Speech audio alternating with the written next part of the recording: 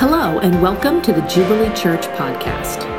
Jubilee Church exists to help all people know God, find family, discover purpose, and to make a difference. If you would like to learn more or connect with us, please visit our website at jubileestl.org. Have you ever been in a situation where your goals and your actions contradict each other? Psychologists have a term for this. It's known as cognitive dissonance, and this is a term I'm getting familiar with. And basically, it means the discomfort you and I experience when two cognitions are incompatible with each other. So like you may have a goal that's in conflict with the action that you take. So for example, I got a dog, you walk the dog, and you want to be a good dog owner, and halfway through the walk, you realize you don't have any of those little baggy things, and your dog does his business in one of your neighbor's yards, and what do? You have these two competing ideas. You want to be healthy, you want to get in shape, but you've worked hard all day and you open up the fridge and there's some leftover birthday cake, so you decide to eat it on the couch because after all, you deserve a little break. Or maybe you're at work and you want to be a good employee, but you look down at your phone and you're like, man, these candies are not going to crush themselves. So maybe you scroll through your phone and maybe spend a little too much time on your phone and not enough time working. I bring this up because our topic today, freedom. Freedom is something that you and I want, but we spend most of our time doing the very opposite thing that brings us true freedom. Every human heart desires freedom. It is the driving force behind all that we do. The reason why you are driven, or the reason why you are lazy, the reason why you pursue relationships, or the reason why you hide from relationships, or the reason why you spend, or the reason why you save. All of us feel the fracture of our human condition and want to do something about that, and we pursue to have freedom. Freedom from the things that gnaw on us, freedom from the things that bring us turmoil, that weigh us down. We are all seeking freedom. We all want it. And the good news is the claim of Christ is he's called us to it. Paul writes to this church in Galatia. He says, "For you were called to freedom.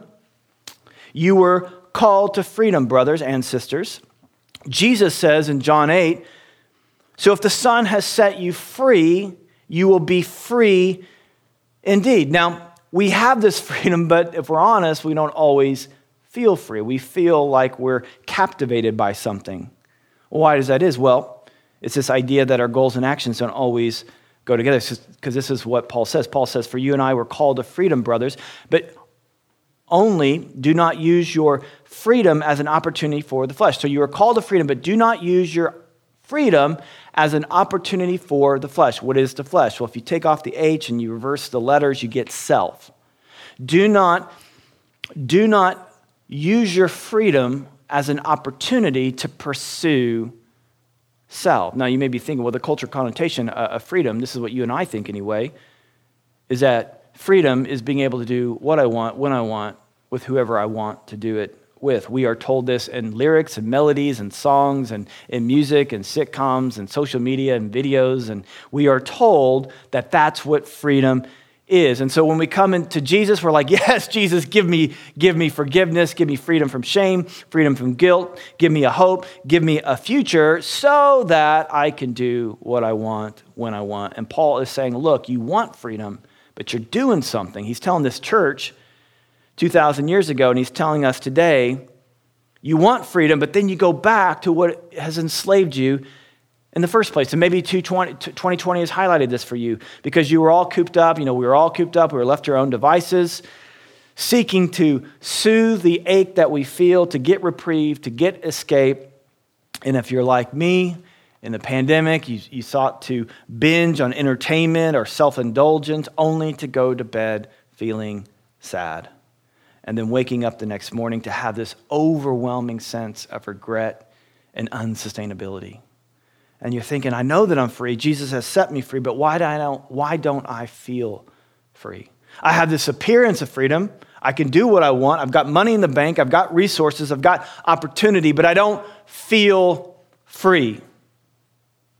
So on one hand, we amplify the fact that Jesus has freed us, but on the other hand, we give ourselves to self-indulgence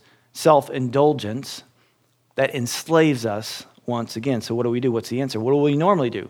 So like right now, if I was to stop this sermon, I know we're only 5 minutes in, but if I was to stop this sermon, where would your mind go? Where would your brain go? What would you do to stop self-indulgence? Well, I think most of us instinctively would begin to set up a system of rules.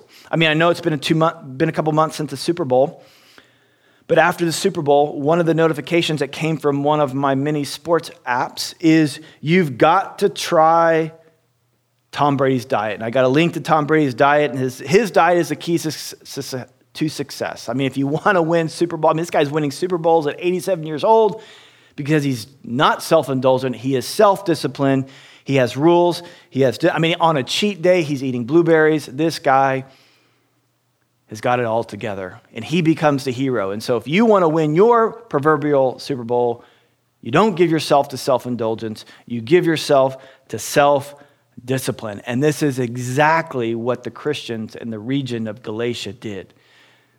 They left self-indulgence and then they began to pursue self-discipline. And these two paradigms, these two philosophies lived in the church, and they live in our church today. They live in the church world today. That is, one is that the key to freedom is self-indulgence, or some people say as a reaction to self-indulgence is the key to freedom is self-discipline. We are convinced, we are absolutely convinced, obsessed, if I could say, that the way to fix self is self. So instead of self-indulgence, we need self-discipline. And I wonder what kind of group that you relate to. If you're like me, you kind of mix and match. In fact, you may use self-discipline so that you can get to self-indulgence. You may work really hard so that you could so that you can indulge yourself. You may run 5 miles so you can have the donut. But neither self-indulgence or self-discipline is the path to freedom. Okay, so what is the path to freedom? Well, Paul writes, "For you were called to freedom, brothers. Only do not use your freedom as an opportunity for the flesh." Now here it is. "But through love serve one another." Through love serve one another. The opposite of self-indulgence, the definition of freedom, is not self-discipline, but love. What do you mean love? You mean like an emotion? You mean like a feeling? No, I mean love through the form of serving one another.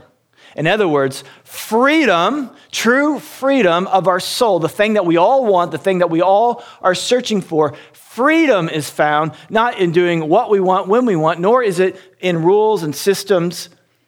It is found in love through serving one another. It's not pursuing self, fixing self, making self better, cultivating self. It is found outside of self in love and serving others. For the whole law, he says, is fulfilled in one word: you shall love your neighbor as you love yourself. All the commands in the Old Testament, all the commands of Jesus, it all comes to this, that we would love our neighbor as we love ourselves. In other words, we would look to our neighbor and recognize that they have the same value and dignity that we have, and therefore we, with the same energy and passion that we love ourselves, we would love our neighbor. But selfishness, something inside of us, causes us to seek our own freedom without regard to our neighbor's well-being. We think that pursuing self, pursuing our own happiness will set us free, when reality, true freedom is found in pursuing Christ and pursuing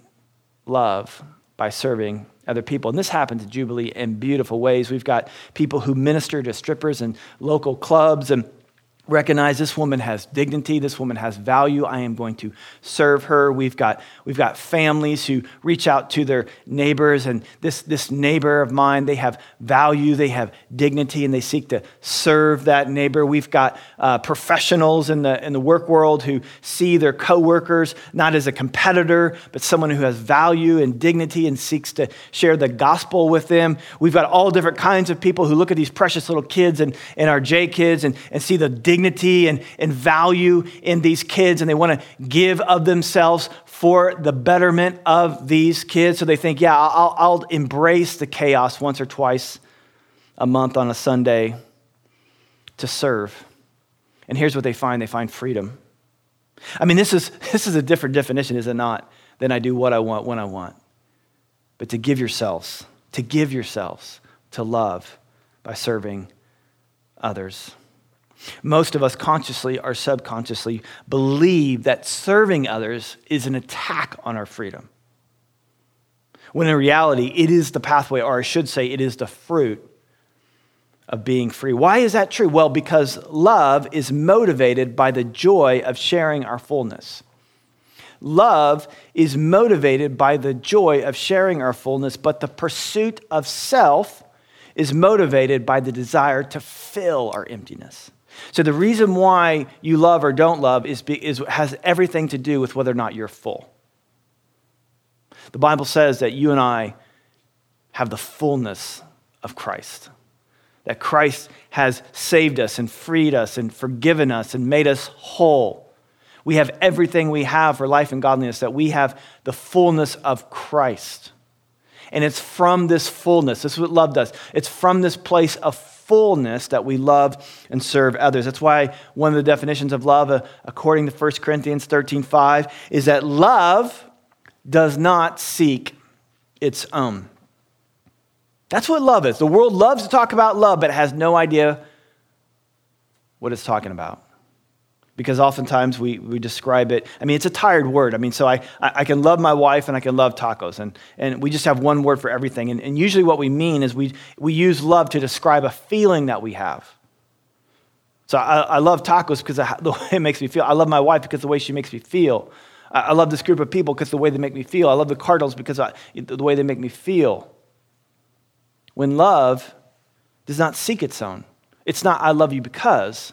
Love is something different than that. Love overflows from a spring of fullness that Christ has indwelled you and given you everything you need for life and godliness. And it takes faith to believe that. Otherwise, you fall back into a yoke of slavery, which Paul says in the very first verse of this chapter. And so it takes faith to believe that you are walking in fullness and that you can give and give and give. And I know a lot of believers who walk out their faith with no faith. I mean, on one hand, trusting Jesus is a struggle, right? You know, hashtag the struggle is real. And once you get through that struggle, there's another one and another one, because the flesh fights against what the Spirit wants to do. We'll read that here in a minute. And so on one hand, you're going to struggle. But when that struggle becomes in the same area, 1 year, 2 year, 3 year, 4 year, 5 year, there's a point where that struggle becomes a stronghold and you become enslaved by it. Well, how do you know if it's a stronghold in your life? Self. Well, your defenses go up. And you get verse 15, but if you bite and devour one another, watch out that you're not consumed by each other. What happens when you are not giving yourself to serving and loving others? You criticize, you pick, you fight. The Greek literally means you start acting like wild animals, unable to subdue your own impulses. So on one hand, you're like, oh, look at that wild animal. They're free. No, they're not. They are subject to their own impulses. We have a dog.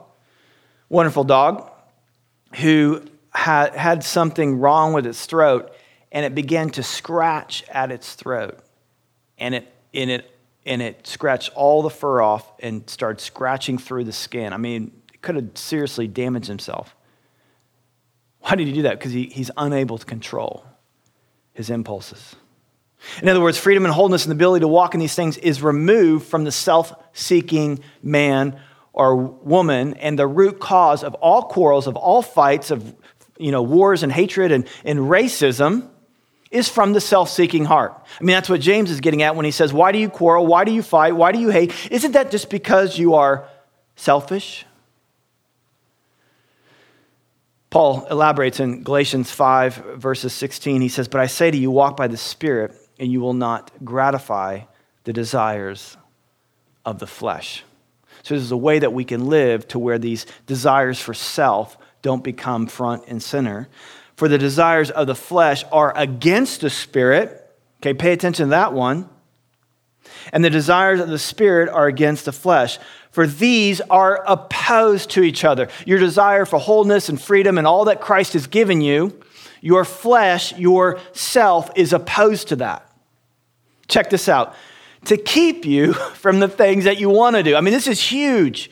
Each one of us has something deep inside of us that we want to walk in freedom, that we want to walk in wholeness. It burns in us, and we try to pursue it. We try to chase it, but there's this opposite thing happening. There's this reciprocity that we want something, but this opposite thing is pulling us, saying, no, me, self, I need what I want. I have to get what I want. I need what makes me happy, and that's what's going to make me free. That's what's going to make me whole. And we perpetually and constantly buy into the exposed lie that if we can pursue personal happiness, we'll finally be free.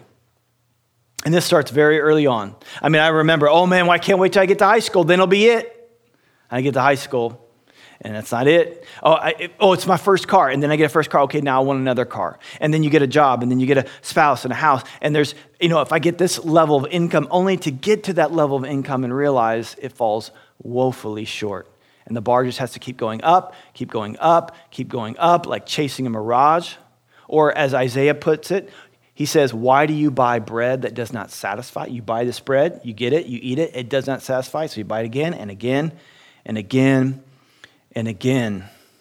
That is why Paul says this kind of living is submitting yourselves to a yoke of slavery.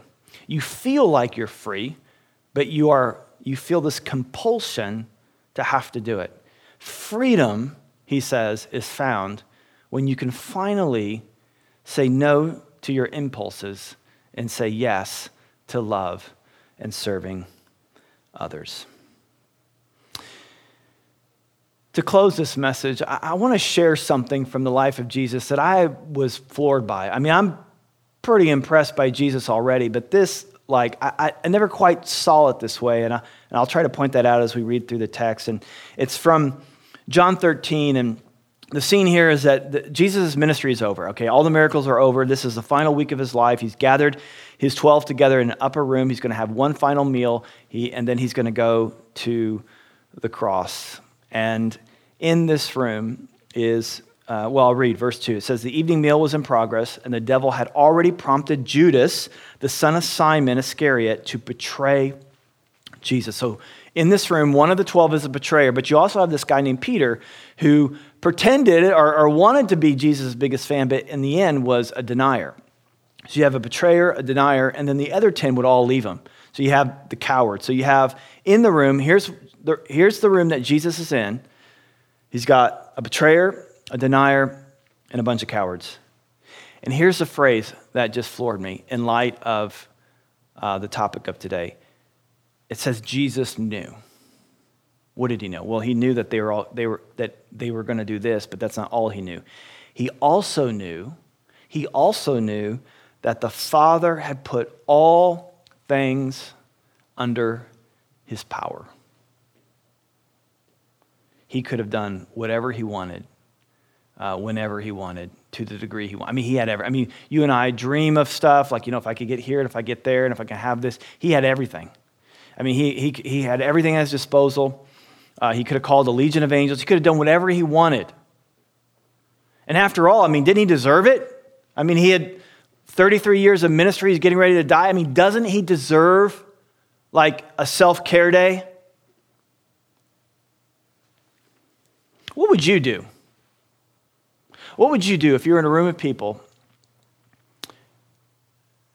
who didn't treat you very well? What would you do if you're in a room of people and you could do whatever you wanted, whenever you could leave, you could move, you could do whatever you wanted. You had all power. You could do whatever you wanted, whenever you wanted. What did he do? He got up from the meal. He took off his outer clothing. He wrapped a towel around his waist. After that, he poured water into a basin and he began to wash his disciples' feet. Jesus did not use his freedom as an opportunity for the flesh, but he, through love, served a group of men who weren't very nice to him. And then when he had finished washing their feet it says in, I believe, verse 12, that he put on his clothes and returned to his place. He says, do you understand what I have done for you? Let me ask you this question. Do you understand what Jesus has done for you? If you are a Christian, if you're not yet a Christian, today could be your day to become one. But if you are a Christian, do you understand, not just up here, but do you understand in your heart what Jesus has done for you? And then he said, you call me teacher and Lord, capital L, Lord, and you're right. That's who I am. Now that I, your Lord, have washed your feet, you should also wash one another's feet. This is what I've done. I am ultimate reality. I am the ultimate human. I have come to bring you life. I've come to bring you freedom. This is what I do. If you want to follow me, if you want to trust me, if you want my life, this is what you do too. You love and you serve others. I have set an example that you should do as I have done for you. For truly I say to you, no servant is greater than his master, nor messenger greater than the one who sent him. In other words, I am going to send you guys out, and this is how you're going to live your life. You're going to serve each other. You're going to serve your neighbor, and you're going to serve the world. And then he says, now you know these things. And let me just say, we know these things. You know these things. I mean, this is like basic Christianity 101. Love people. Love. What is love? Love does not seek its own. Love serves. Love is the ultimate expression of freedom. The opposite of love is self, pursuing self. You know these things, but here it is. You will be blessed if you do them. Some of you have concerns about stepping into a life of service. I just want you to know, Jesus, the one you follow, says, if you do this, if you take this step, you will be blessed. You will experience this freedom. You will walk in the good of the freedom, Jesus says, that I've already purchased for you. We love and serve others when we operate from a place of fullness that Christ has loved us. When we pursue self and ignore service, we're trying to fill this emptiness. And what Jesus wants to do for you right now is he wants to fill you. If you're like, man, I can't serve, I don't feel like I have anything, Jesus wants to fill you.